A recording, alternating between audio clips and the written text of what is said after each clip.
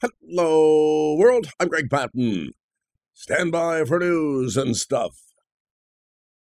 What do you mean? Oh, I see you had that thing come up, so you did not hear what we said last Friday. Well, you can. Sure, you just go to Greg Patton, GregPatten.com, and right there, archive, front page, just hit that link. And last Friday, how about last Friday? It's all right there, my friend. Many of you have gone to our Facebook page, and to all of you that continually support Greg Patton Ministries and this daily radio broadcast that comes your way, thanks again. And do the Facebook thing, and we'll have other interesting things there as well. And again, I would be remiss not talking about Sunrise Bible Church, Pastor Billy Crone. You know him, don't you?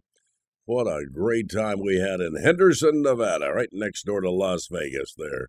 Great comments coming in this morning on the ministry. Folks looking forward to our new guide called Know Your Enemy, about see whether you have demonic bondage or not. Invisible War on the Saints, just a step away. Just so many great things happening. Yeah, it was just a super conference out there in the Las Vegas area. Thank all of you folks that came from California. Well, out in the parking lot, the lot was full Sunday morning.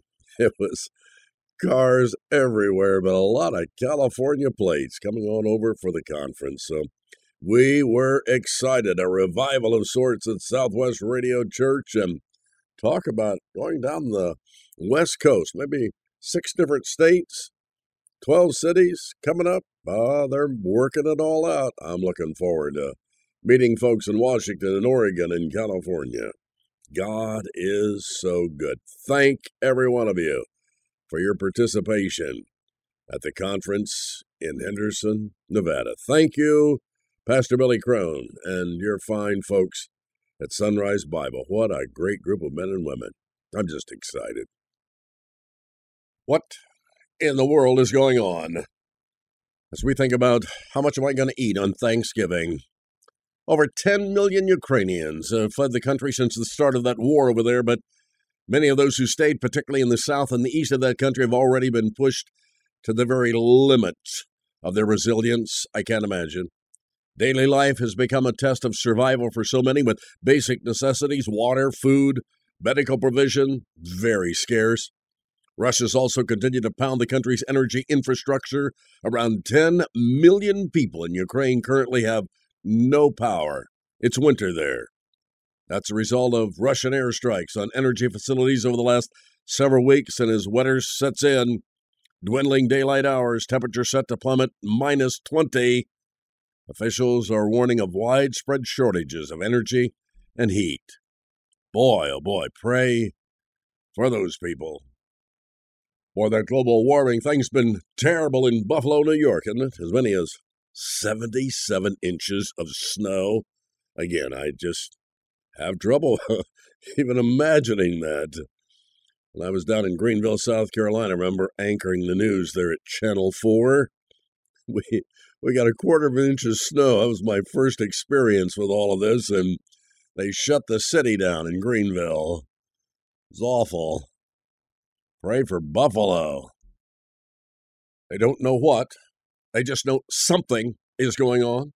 A reporter at the United Nations Climate Change Conference in Egypt passed out during a live broadcast, and it's drawing global attention amid an apparent rise in reports of otherwise very healthy people just collapsing, and in many cases they're dying suddenly or unexpectedly. Like what? Muscatine High School junior dies suddenly. Wake County Middle School principal dies unexpectedly. High school athletic director, head football coach Jimmy Thomas dies suddenly. Colleagues remember Albany firefighter who died suddenly on Saturday. University mourning the sudden death of a student athlete. We're all devastated. Business leaders who champion Kennewick dies suddenly. That Yorkshire rugby player and club captain dies suddenly at age 29. Nigerian teenager basketball star dies after suffering a heart attack. There's a list here a mile long.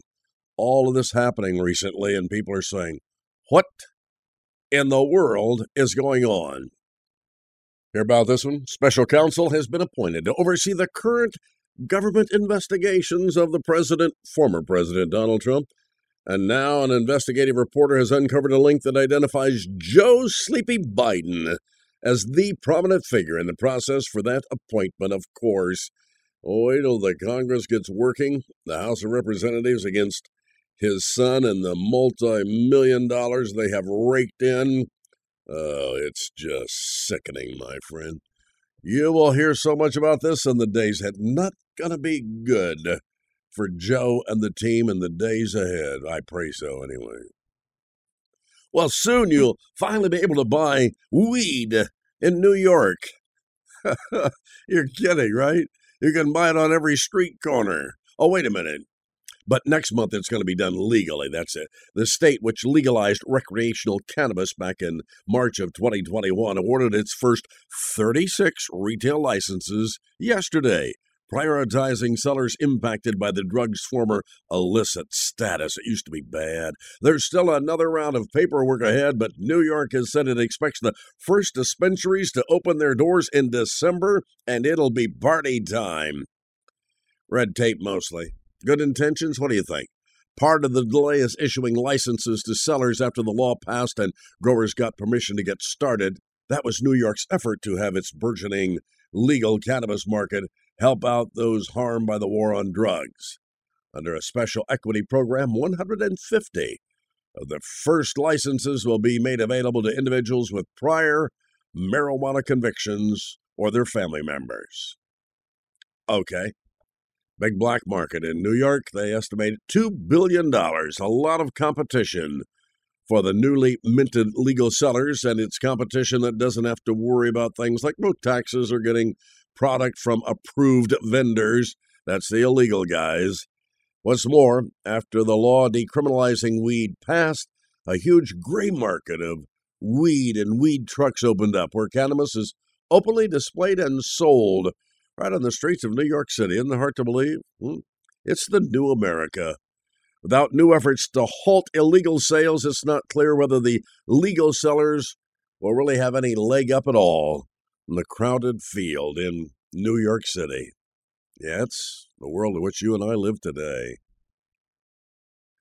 Here you go. The University of Florida's College of Medicine incorporates aspects of critical race theory into its admissions and educational programs. The report from Do No Harm, a group of medical workers against divisive racial policies in medicine, explains that the college uses equity initiatives to train a new generation of anti-racist in medical fields. This is just insane. 2 terms at the core of critical race theory. Those initiatives include an active recruitment of underrepresented groups, suggested readings on diversity and equity for aspiring students, and a code of ethics that explains how to address implicit bias. It's just hard for me to get my head around any of this garbage. That first soldier to have his false arrest record cleared in connection with the now defunct National Guard recruiting program known as GRAP said the fight for accountability from Army leadership is not over by any means. I do feel a sense of accomplishment because they're now listening to what we've been trying to say for over 10 years now, the words of Captain Gilberto De Leon. In an exclusive interview with Fox News, there's some measure of justice, but what they're doing is just not enough. De Leon, among 2,000 soldiers slapped with a false arrest record due to participating in a National Guard recruiting program known as GRAP and its Army reservist counterpart. GRAP ended in 2012 amid accusations of fraud and mismanagement, and the Army launched Task Force Raptor to investigate more than 106,000 people paid by the program. There's just so much stuff out there we do not know. It's scary. More news and stuff right after this. So I listened and watched the grandkids do it, and I thought, wait a minute, we're the same way. Teenagers will ask a question and then rush away, out the door before you can even respond. You know, we act the same way toward God when we don't wait on Him. In order to develop a lifestyle of waiting on the Lord, you've got to have some faith, must be willing to trust God when a solution isn't obvious, and we can't see a way through that struggle, wait on God. Humility, recognizing that we can accomplish nothing apart from Jesus Christ. You and I should be willing to endure until God reveals that answer. Read John 15:5. Patience, it's a toughie for me. Waiting is to be characterized by a calm demeanor and an inner peace. These come from believing that God is who he says he is and that he's going to do exactly as he promised. Then we need some courage. It's human nature to want to be in control. We yearn to know what's going to happen next and when. Courage is needed if we're going to resist following our own schedule. Refusing to cave into pressures from other people requires some real bravery. You know that's true. Wisdom and right action come through seeking God and his will. Is that you today? It's old news already. Elon Musk made it clear on Sunday that while he took over Twitter as a free speech absolutionist, he's down to allow Donald Trump, Kanye West, Marjorie Taylor Greene, and other people whose accounts were suspended back on the platform. And he does draw the line somewhere. That somewhere was with Alex Jones of InfoWars. Jones repeatedly insisted that the Shady Hook school shootings was a hoax, and he's been ordered to pay back nearly $1 billion to families impacted by all of that. So what do you think would be his popularity? Soccer legend Cristiano Ronaldo may be bickering with his club called the Manchester United, but he still has become the first person ever, get this, to hit 500 million Instagram followers. Now, the only account in existence with more followers than that is the actual Instagram account. Never heard of the guy. 500 million followers. Okay. What else is happening? The suspect in this weekend's shooting at the Club Q, which is a gay nightclub in Colorado Springs, is going to face 5 murder charges and 5 hate crime charges. Big earthquake in Java, Indonesia, left at least 162 people dead, and the death toll expected to rise as more is learned about the impact in the rural regions there. Coinbase shares hit their lowest price ever yesterday as FTX's implosion continues to rattle the crypto sector. They're going to try to get you to go crypto one way or another before it's all over so they can control you. Domino's Pizza, they're buying 800 Chevrolet Bolts, hoping the electric cars will help attract more delivery drivers. Why? I don't get it. In business news, the nation's largest rail union yesterday narrowly voted down a tentative labor contract brokered by the Biden administration, increasing the risk of an economy-debilitating rail strike ahead of the winter holidays coming here. A strike could start as soon as December the 5th, unless some sort of agreement is reached or Congress steps in with a preventive measure. A rail strike would cost the U.S. economy about $2 billion every day. The ripple effect of a shipping stoppage of that magnitude could lead to a global food shortage and more. Isn't that something? It's all going to come about anyway, my friend. The contract, which offered a 24% pay increase by 2024, the largest in 40 years, was rejected due to a lack of concessions from management around what members feel are unfair attendance policies. It is the new America, and it's all about to end. Well, let's see. Sleepy Joe continued that, what they call bizarre White House Thanksgiving tradition, pardoning turkeys, 2 of them, chocolate and chip. Why do they do that anyway? The simplest answer, I guess, is the best. It's a PR stunt. That's what it is. From the Turkey Group, the Turkey Federation. This all started back in 1947, the year I was born. The National Turkey Federation lobbying group has provided turkeys to presidents to raise an awareness of that industry. Initially, the birds were intended to be eaten, of course. But it's back in 1963 that President Kennedy became the first to record a pardon. The National Turkey Federation is among the top 5% of outside groups that have donated to U.S. political causes. Did you know that? Who said that? It's a lost day when you do not use it to love God and others, and to serve both. Here's a good question. Why waste your money looking up your family tree? My son recently did this. Just go into politics and let your opponent do it for you.